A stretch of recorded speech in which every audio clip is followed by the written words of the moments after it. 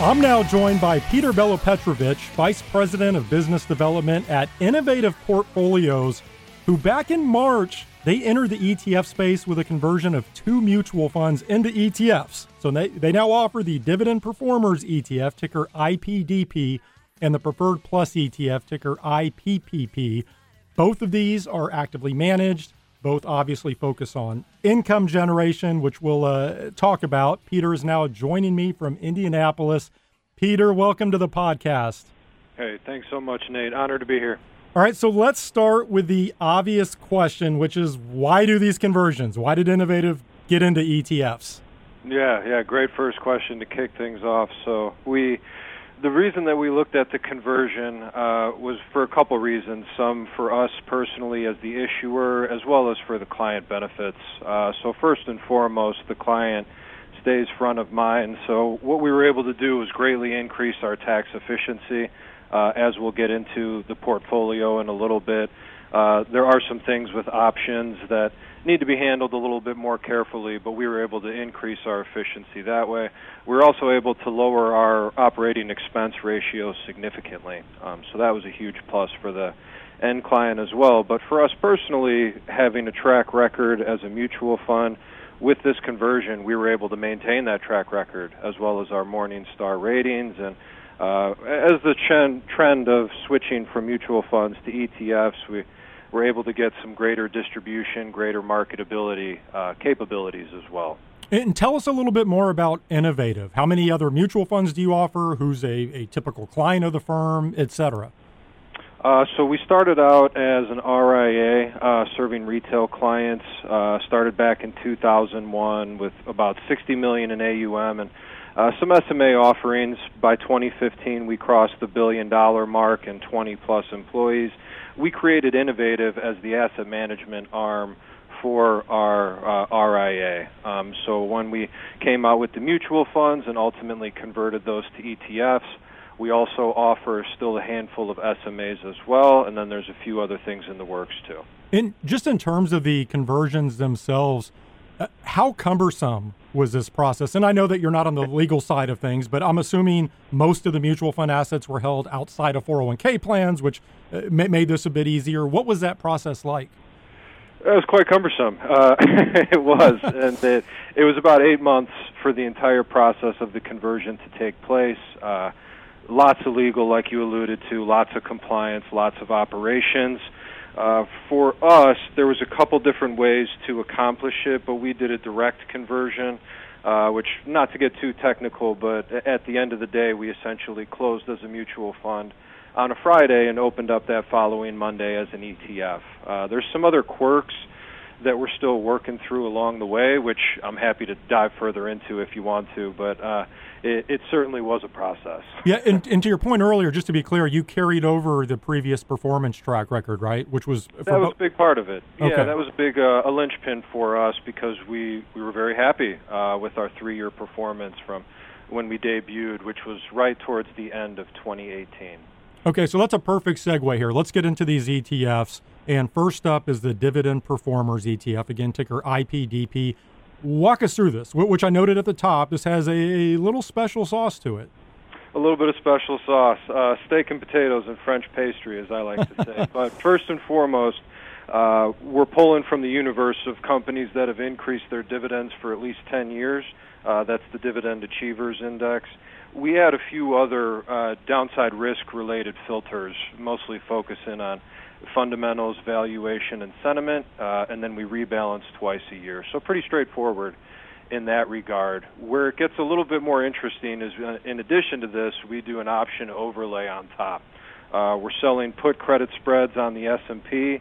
This generates additional income, but we're comfortable with that risk-reward to capture the volatility risk premium and in selling these put credit spreads as well.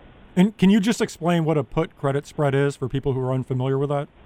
Yeah, so what we're doing is we are selling a put as well as buying one, but the net transaction of it is a credit, meaning that we're bringing cash into the account. And what we do is we structure these so we're continuously rolling them out in time to keep bringing in more income.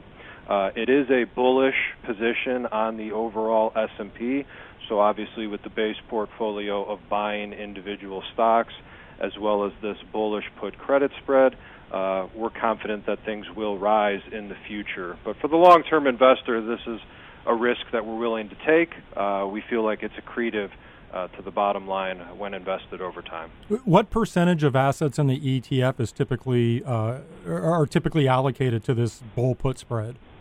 So around 20% asset exposure. Obviously, that fluctuates with the market, but that's the goal in this fund specifically. It's a little different for the other one, but we'll get into that too. And how much downside risk is there with this put spread? I mean, how should investors think about that in the context of the rest of the portfolio?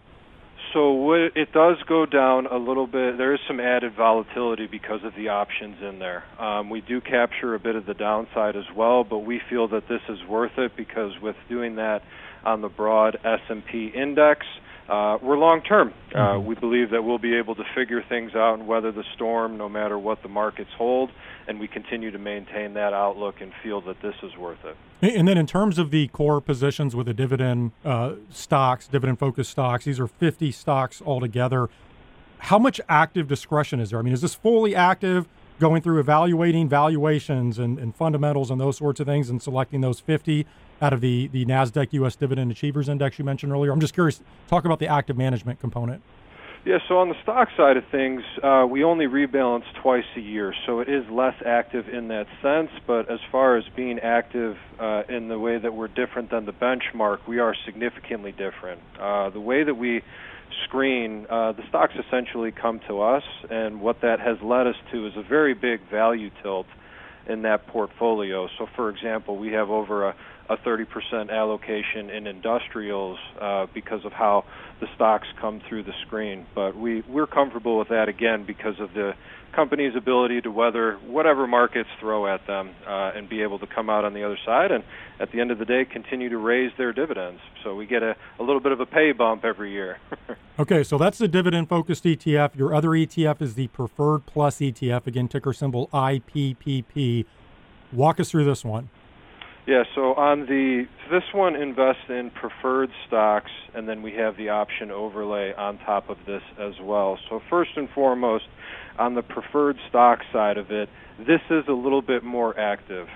Because of the preferred stock market, it is a little bit more quirky when you start getting into credit ratings, liquidity, things like that. But we do feel much more comfortable navigating this in an active way. Some of the largest financial institutions, banks, insurance companies are the issuers, and we feel very confident in their ability to continue to pay these dividends that we're investing in. But this one does have the option overlay on it as well. It is a lesser degree. We shoot for roughly a 10% asset exposure here to deliver that additional income as well. But we really like the space. Peter, just taking a step back, because I think I always like to cover the basics on this podcast. Oh, yeah. Do you mind just explaining what a preferred stock or preferred security is? I know there are a lot of different flavors out there, but how do you like to explain these compared to common stock or common debt? Yeah, so they're most commonly referred to as a hybrid security. They have some attributes of each a stock and a fixed income vehicle. Most commonly, we position it to our end clients as a fixed income vehicle for them to gain a little bit of additional yield. I would never position a fixed income security, a preferred stock as an equity security. I would never position that as growth. So we most commonly use it as a fixed income exposure for people looking for a little bit more income.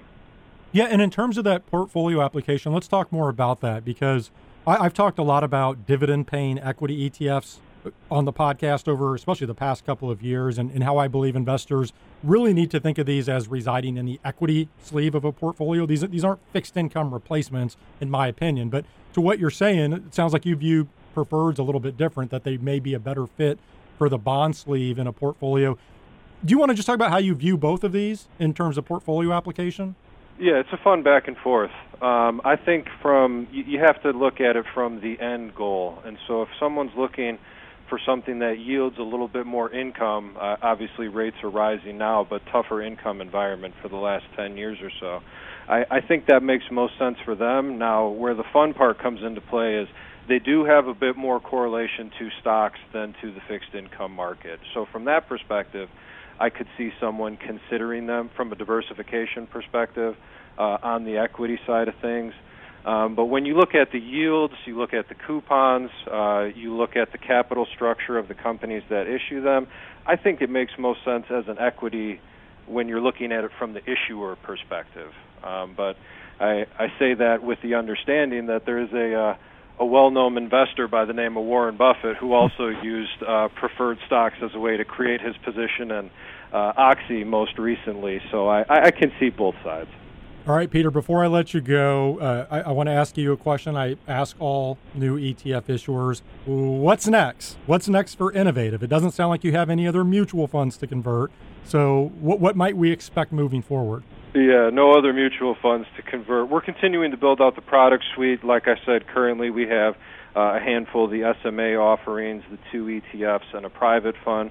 We also have a UCIT that's in the works, and then we're always looking for innovative solutions for intelligent investors, so we'll continue to build out that suite in the future. So stay tuned. Well, Peter, really enjoyed the conversation. Congratulations on the ETF entrance. Thank you for joining me this week. Appreciate it, Nate. Thank you, sir. That was Peter Bjelopetrovich, Vice President of Business Development at Innovative Portfolios.